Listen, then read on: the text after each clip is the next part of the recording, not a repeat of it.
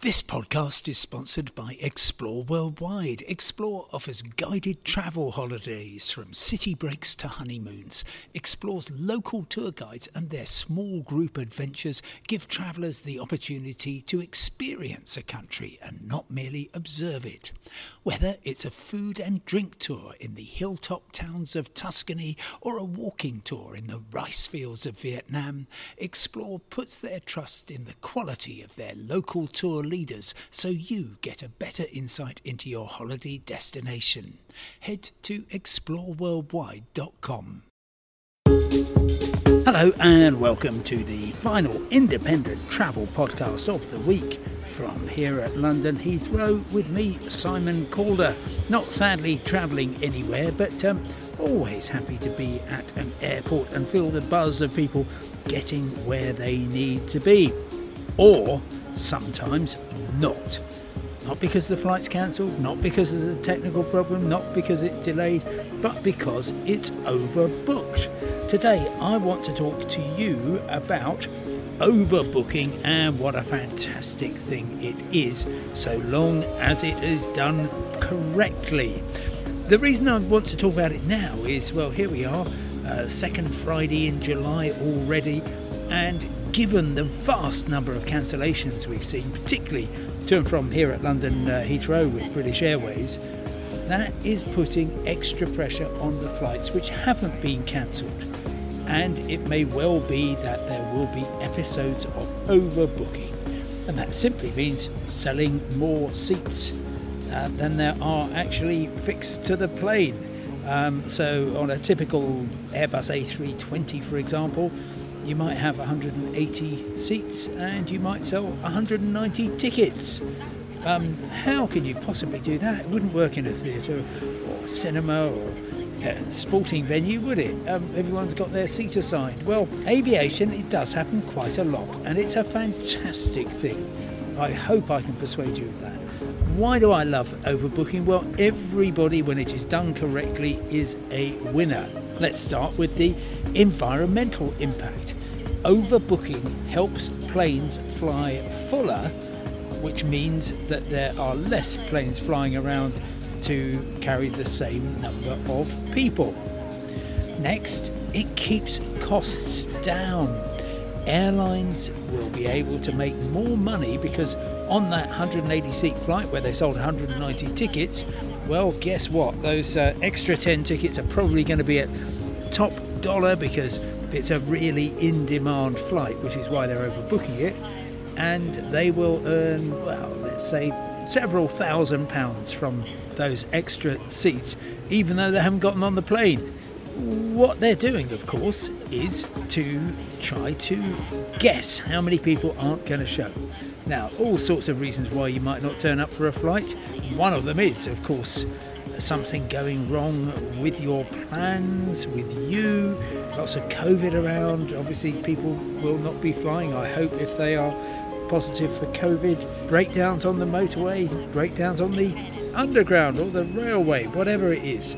There's an awful lot of reasons why a lot of people, not a lot of people, but typically 5% of people, so on a 180 seat plane that would be 9 people, don't turn up for a flight.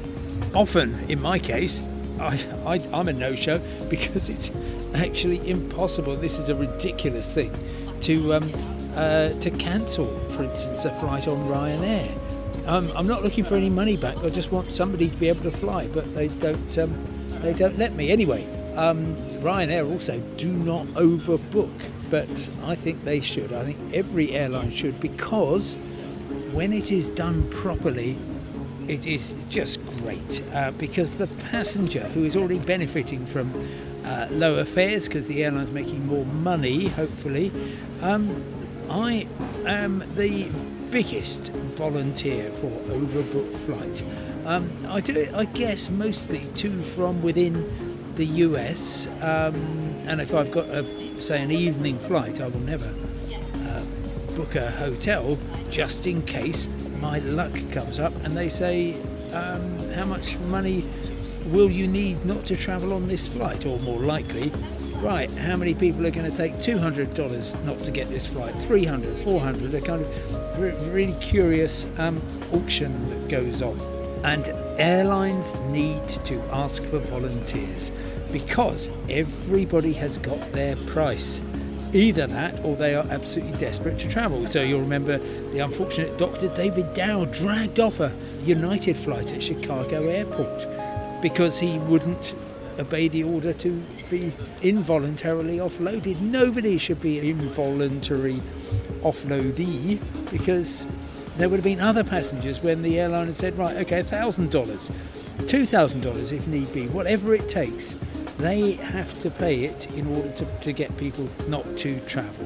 Where it goes wrong, of course, is where it isn't a voluntary thing with effectively the deal negotiated between the passenger and the airline. You know, that might be for, okay, you're going to fly me tomorrow, you're going to put me up in a hotel, you're going to give me my meals, you're also going to give me £300, £400, £500 on top of that. Absolutely great. That's a perfectly good negotiation to have. And well, in America, it's so automatic.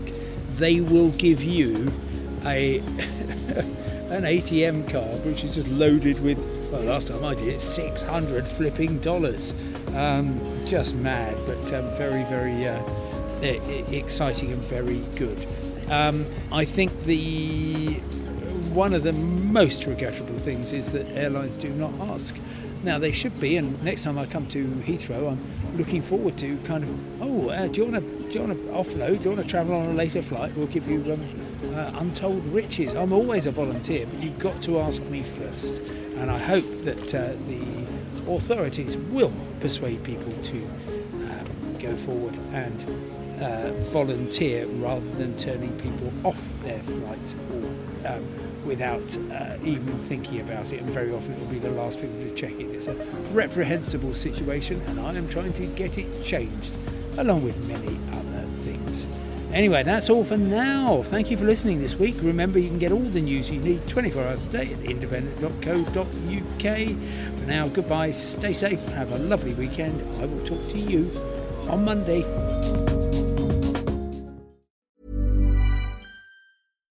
Hi, I'm Daniel, founder of Pretty Litter. Cats and cat owners deserve better than any old-fashioned litter. That's why I teamed up with scientists and veterinarians to create Pretty Litter. Its innovative crystal formula has superior odor control and weighs up to 80% less than clay litter.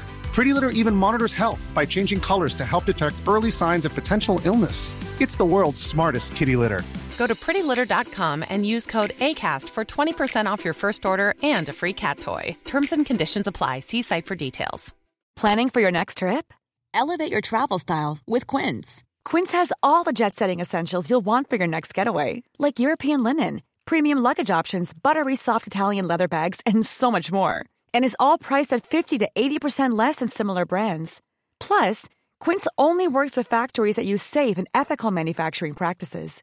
Pack your bags with high-quality essentials you'll be wearing for vacations to come with Quince. Go to quince.com/pack for free shipping and 365-day returns.